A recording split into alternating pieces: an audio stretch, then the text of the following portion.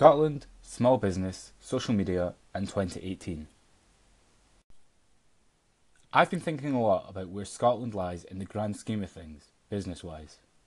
When we look at the global startup scene, the US leads the way, but I'm focused on small businesses and small businesses using social media. I'm trying to place where Scotland's small businesses sit on a global scale when it comes to innovative social media usage. My hunch is that as a relatively reserved nation, we struggle with promoting ourselves and our businesses, leaving us a little behind on social. As we put our heads down and get to work on 2018, I've drawn up a list of 3 small business social media trends that I think and hope will gain more traction amongst Scotland's small businesses. Branding, then sales, not sales then, oh gosh, let's get a brand. I've spoken about this before and I'm going to speak about it again. Small businesses need to understand the value of a brand. As small business owners, the bottom line is key. Money needs to be coming in, so it's obviously tempting to simply post adverts on social media from the get-go. I'm not saying don't do this, because you definitely should to survive. However, dedicate even more time to brand building. Form relationships, publish entertaining and valuable content whilst telling your story, and throughout all of this, tell the world what your business is about and what it stands for. Dedicating time to building your small business's brand will make clinching sales easier this time next year. Scotland is being influenced, slowly.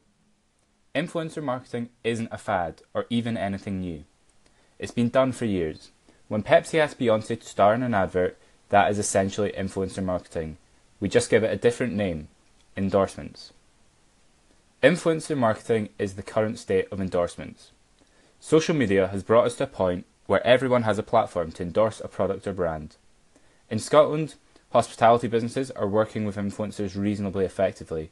However, often this results in a brief spike in attention that falls away after a short while. Food bloggers are easy to find, and it takes a bit more digging to find individuals with more niche interests, but they are out there. My hope and belief is that in 2018, even more small businesses and even more sectors start to explore influencer marketing. I'd also like to see businesses build stories around their influencer marketing campaigns to give them some extra longevity and a greater impact. Let's work together. It's 2018. Facebook has matured, so has Twitter, and Instagram is about to complete its transition from fun social platform to business tool. When platforms mature, they become expensive as shareholders demand revenues. These revenues almost exclusively come from advertising.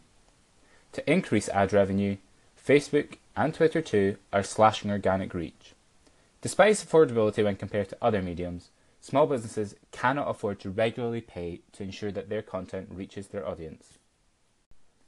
To get around this, in part, small businesses need to work together. Creating engaging content with other businesses with whom you share an audience is one way to make your brand's message travel further. In only the second week of the year, 9to5Social have helped one client produce 2 pieces of content with other businesses. The reach of these pieces of collaboration content has been staggering. Both have dramatically exceeded the average reach for a client's regular content.